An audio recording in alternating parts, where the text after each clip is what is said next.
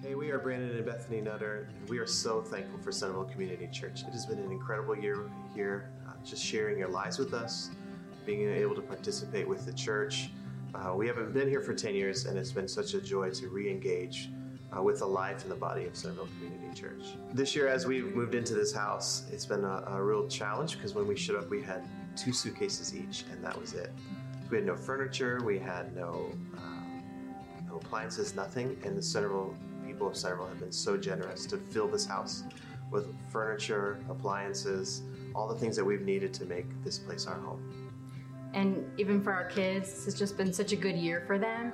This is where we grew up, and so to have them live here and really understand why this is home and be woven into their story of who they are has been really neat. And Centerville has been such a huge part of that. They have been so welcomed. The kids program has been something they look forward to every week. They don't want to miss a Sunday. The kids have welcomed them in, and it's just given them a community that we don't have for them in the Dominican. They don't have programs where they're pouring into kids this way or to this degree in church, and so this has been huge for them. They're really going to miss it. The only negative part of this year has been our waistline. Coming back to Centerville, we've really missed Bill's. Been a few too many times. Skyline, Archer's, all the great local food, Marion's Pizza, that has not been kind to us this year, so we blame Centerville for that.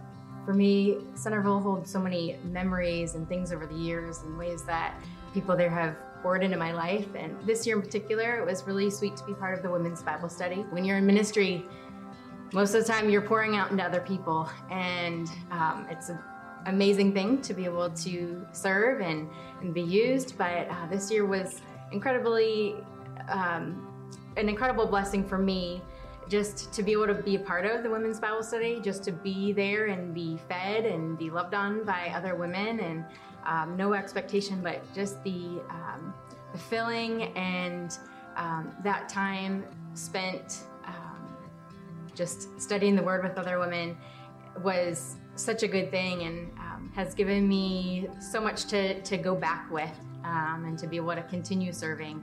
As the Lord has filled me through that, I can continue to use that and pour that out in ministry as we head back. As we launch into another term as missionaries, it's super encouraging. It feels stabilizing to know that we have the church behind us. To be able to witness all that God is doing at Centerville, baptisms, salvations, the ministries that are going on, produces a lot of confidence in us to be able to launch off into a little bit of a scary season. Even just recently, as we were sitting there last week, part of Centerville's Vacation Bible School was such a sweet reminder to me of the years when I was there as a kid, loving being part of that ministry and people pouring into my life, and then years as we were adults, helping with it, figuring out ministry and how to serve as a couple. Now coming back this time was pretty amazing, having our kids in there, seeing them in the place that I once was, and loving it as much as I have always, and being able to serve on that side of things. It's something that over all these years has continued to serve families and community, and our family even in particular. And so there aren't enough words to express how special that is. Centerville Community Church, we are so grateful for you, all that you've done for us this year. And I've said it before, but Envision Dominican Republic is a ministry of Centerville Community Church. We're a part of it and we love it. We are grateful for you. We'd love to see you in the Dominican. If you can make it down, we have a guest house and our door is always open and there's always coffee in the coffee pot. Dios le bendiga. Estamos a su orden. Brandon's going to come and share. They're taking off this week back to the Dominican Republic, to a new area, a new town, and we couldn't be more excited for them and thankful for them for the partnership and ministry they are with us.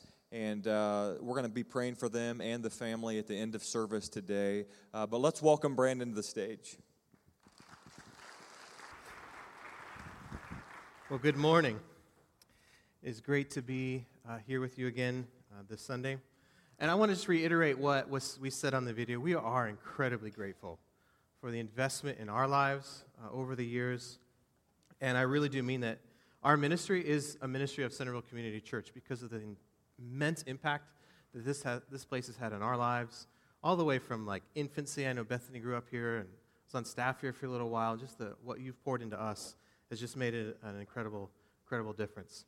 As I've been on tour this year speaking at churches about our ministry, I've asked to do a few things that make me feel more at home, more like the Dominican. And as we get ready to go back this week, I'm even more anxious to be there. So I'm going to do those 3 things, and we'll do them in order. The first one is that anytime, and I've done this before, so let's see if anybody remembers, because I just miss it a lot, is anytime anyone has the microphone, they're preaching, singing, giving announcements, it doesn't matter what, they always start off by saying the same thing. They say, Dios le bendiga, which means, anybody know? God bless you. And then the audience responds with amen, which in English means amen. And then the speaker will say Dios le bendiga más, which means God bless you more. And the church, the really holy people in the church, the second time around say amen or amen really, really loud. So we're going to practice that. So Dios le bendiga. Amen. Dios le bendiga más. Amen. There we go. The second thing that we do in the DR, and I have not had one church take me up on this, but in the DR it's really hot. I'm thankful that it's been hot the last couple of weeks. It's kind of prepping us to go back. But in our churches, we don't have air conditioning, all but maybe 1 or 2 of our churches. And so if you're not sweating, it's not church. So I've asked every church this year to turn their thermostat up to about 90. And not one has done. In fact, a couple times I've seen ushers kind of like guard the thermostat in case anybody tries to make a move. And it just hasn't happened. It's a little chilly. I'm a little chilly. The third thing that our churches typically do in the Dominican is their services are anywhere from 3 to 5 hours long. And as we're in the second service, there's nothing going on after. We preach for an hour to hour and a half there. Amen. And so buckle up. Here we go. No, I promise I won't go that long. I wanted to share this morning, we're going to be looking at the book of Luke chapter 12, a parable that Jesus gave starting in, I believe, verse 13. Just a really powerful story that he gives that I think still in the modern day, in the 21st century, 2019, is incredibly applicable to our lives. But I want to start out with this story.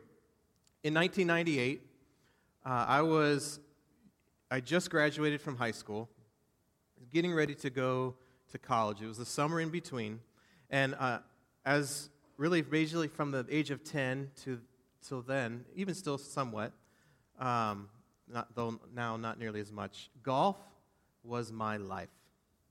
I would play sometimes 54 holes in a day. I'd play 18 and then play 18 more, and then my dad would get home, finish work, and we'd play 9 more. I just loved it. And one day in particular, I was playing incredibly well, one of the best rounds of my life.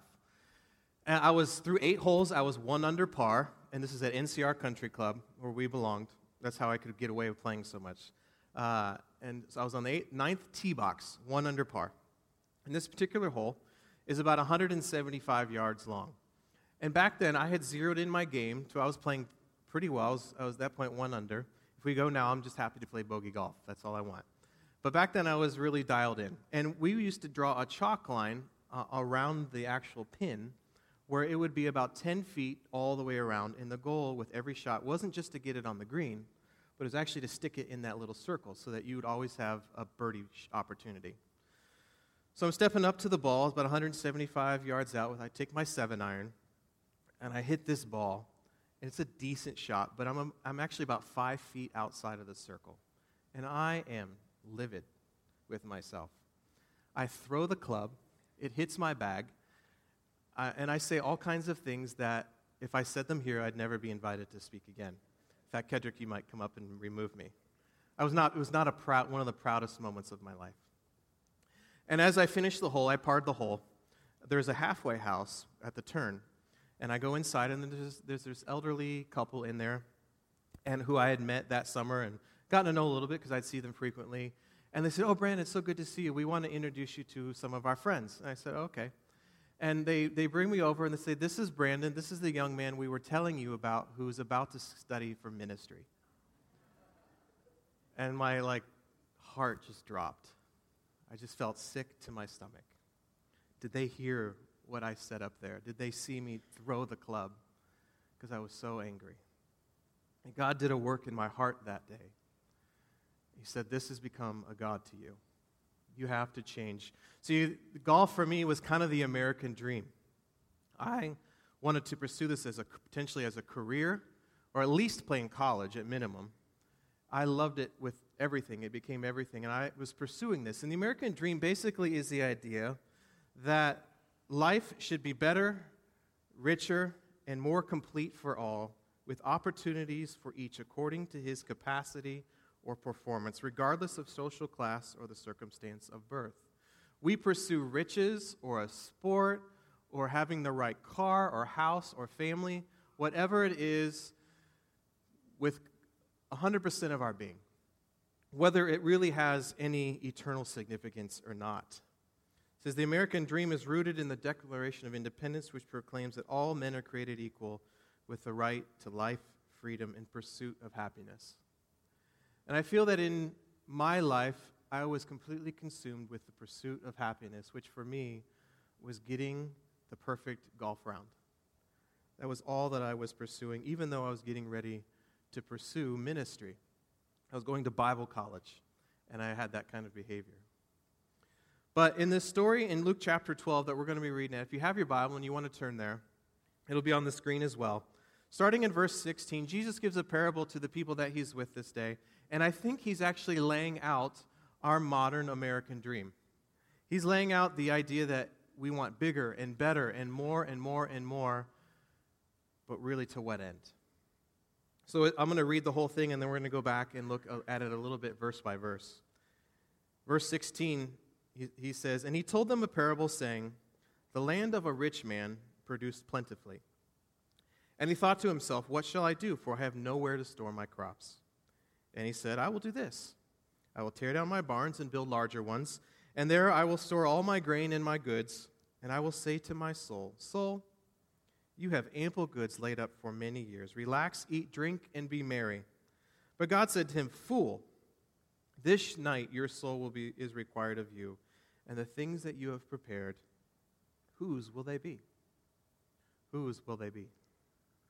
So is the one who lays up treasure for himself and is not rich toward God. I was laying up treasure for myself, and my life was not a life lived richly for God. See, as he pursued this American dream, there's a few mistakes that he made along the way, and we all make this mistake. I still regularly make this mistake.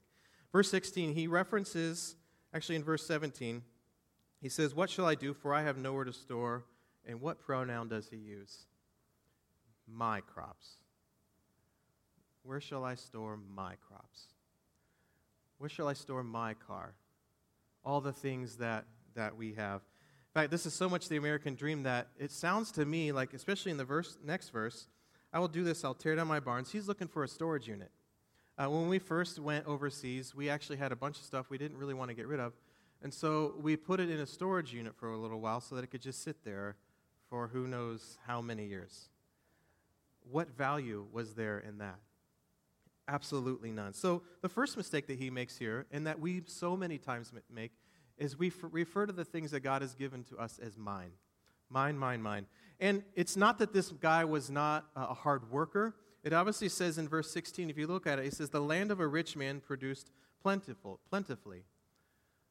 This guy became rich one of two ways. He either inherited a lot of this, or he worked really hard, or both, probably both.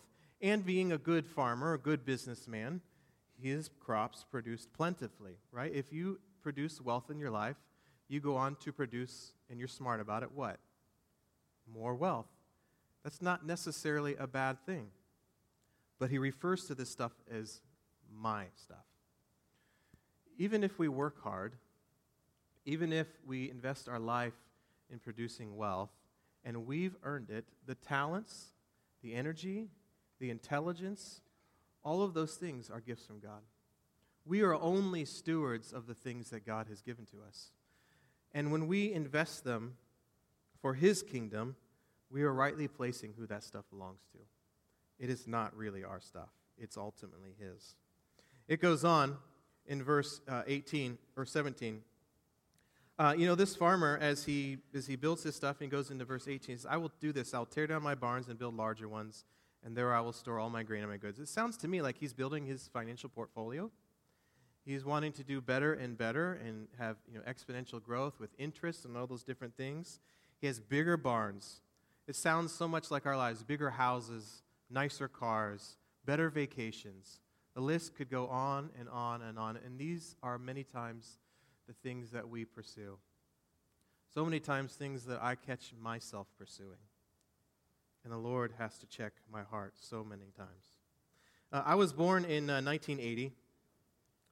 And so I kind of straddle two different generations. I straddle the Gen X generation as well as the millennials. So I'm just enough cynical, but also think everything's entitled to me right now. But there's actually recently, as people pursue this American dream, people from Gen X, but especially the millennial generation, there was recently a study done on people who weren't getting everything right now. That the American dream really wasn't working out for them, because we really find ourselves in one or two places, as everyone, most people in this country, as we pursue this, there are really two results. And the first one is this. This was a study done by the International Journal of Epidemiology. It says depression is on the rise among young millennials, even as typical risk factors such as substance abuse and antisocial behavior fall. Researchers looked at two groups of millennials, one born between 91 and 92, and second between 2000 and 2002. The researchers said that they found that the overall symptoms of both depression and self-harm had increased by age 14 in the younger cohort compared to the older one. Symptoms of depression increased from 9% to 15% between 2005 and 2015. Each time that they checked in, the rates went higher. What's more, the younger millennials report lower overall risk factors, such as smoking. There's a lot less. Only a third of as many people are doing that. Drinking alcohol is significantly down, as well as fewer antisocial behaviors, and that's about half of what it was.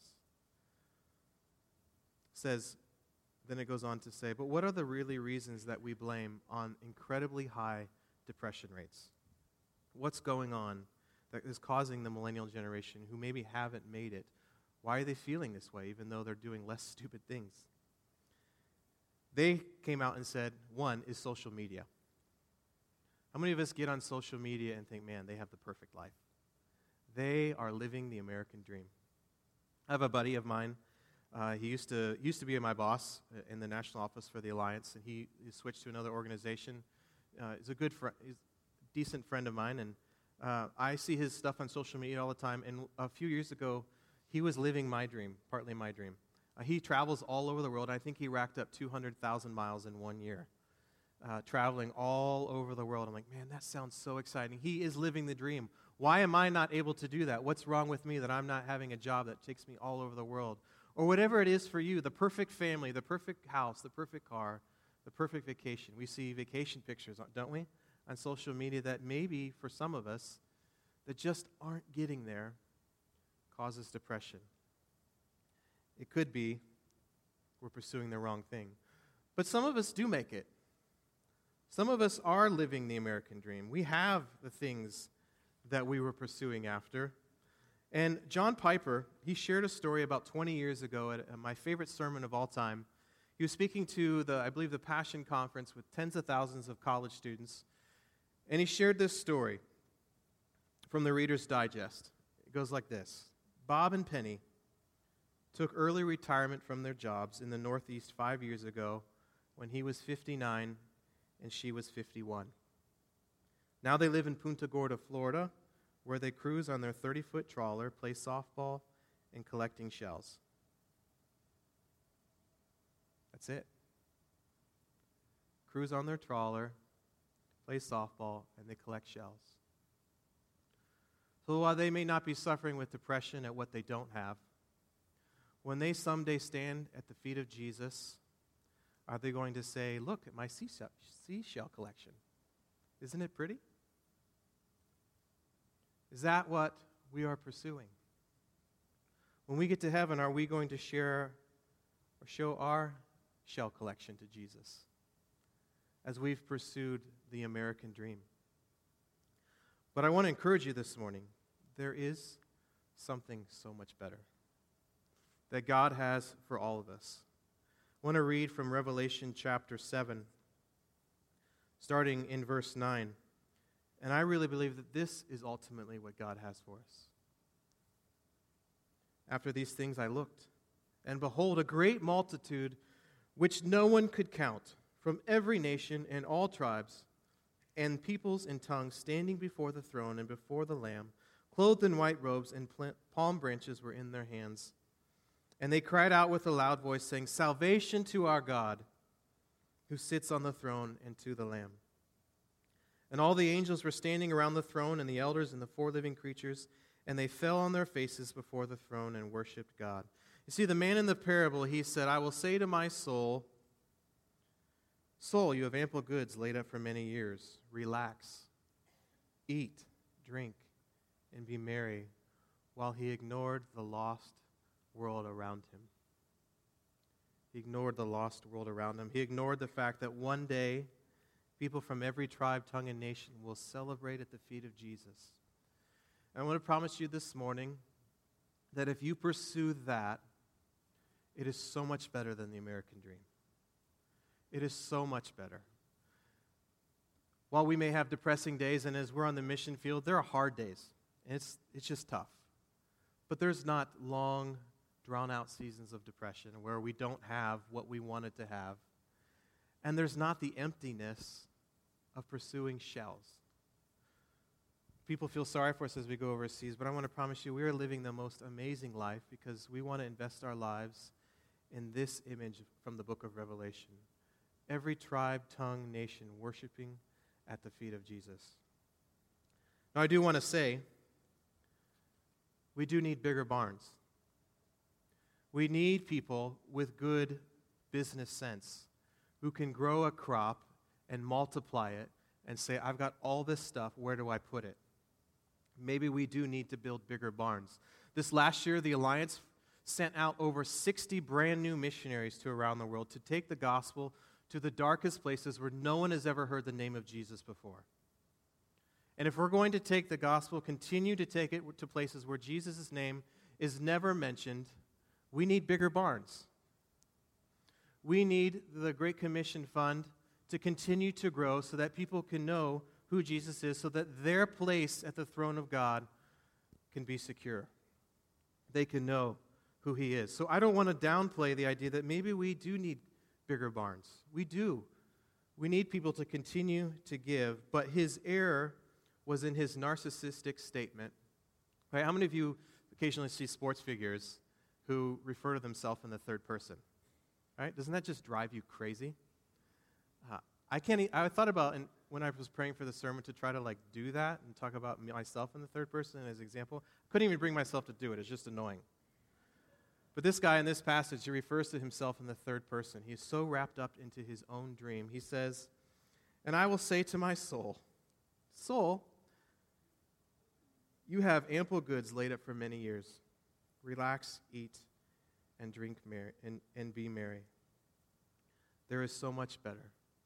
So much better. And the great part of this passage is that when God calls us to do this greater vision, this greater thing, whether we are going, whether we're sending, whether we are giving, he equips us for the task that he has called us to. Matthew chapter 28, at the very beginning, says, and all authority has been given me, therefore go. And then in Acts chapter 1, verse 8, he says, and you shall receive what? You shall receive power when the Holy Spirit comes upon you. And you shall be my witnesses in Jerusalem, Judea, Samaria, to the utter ends of the earth. So my question for you this morning, do you want depression and seashells? Or seashells? Or do you want power and authority, knowing that what your life is invested in matters for eternity? My prayer for Centerville Community Church and for each and every one of you is that when we stand before God, he doesn't say to us, to me, to you, fool. This night your soul is required of you. And the things you have prepared, whose will they be? Are you invested in the kingdom of God? Or are you invested in relaxing, eating, drinking, and being merry? I want to close this with just one verse as we think about the urgency of this task, the urgency of people knowing the name of Jesus. Revelation chapter 22, he says in verse 7, and as after I read this, I'm going to pray and invite the band to come back up. It says, "And behold, I am coming quickly. Behold, I am coming quickly. Behold, I am coming quickly. Blessed is he who heeds the words of this prophecy of this book." Let's pray. God, we are so grateful that you have called us to so much more than an empty dream. That results in us constantly feeling insufficient and unworthy and not making it, or just a shallow, empty life. We thank you for the great privilege that you've called us to something so much greater, to invest in your kingdom. Lord, I pray that this church would really, truly understand that the church doesn't have a mission. God, your mission has a church. I pray that we would be invested in that with all of our lives. In Jesus' name we ask it. Amen.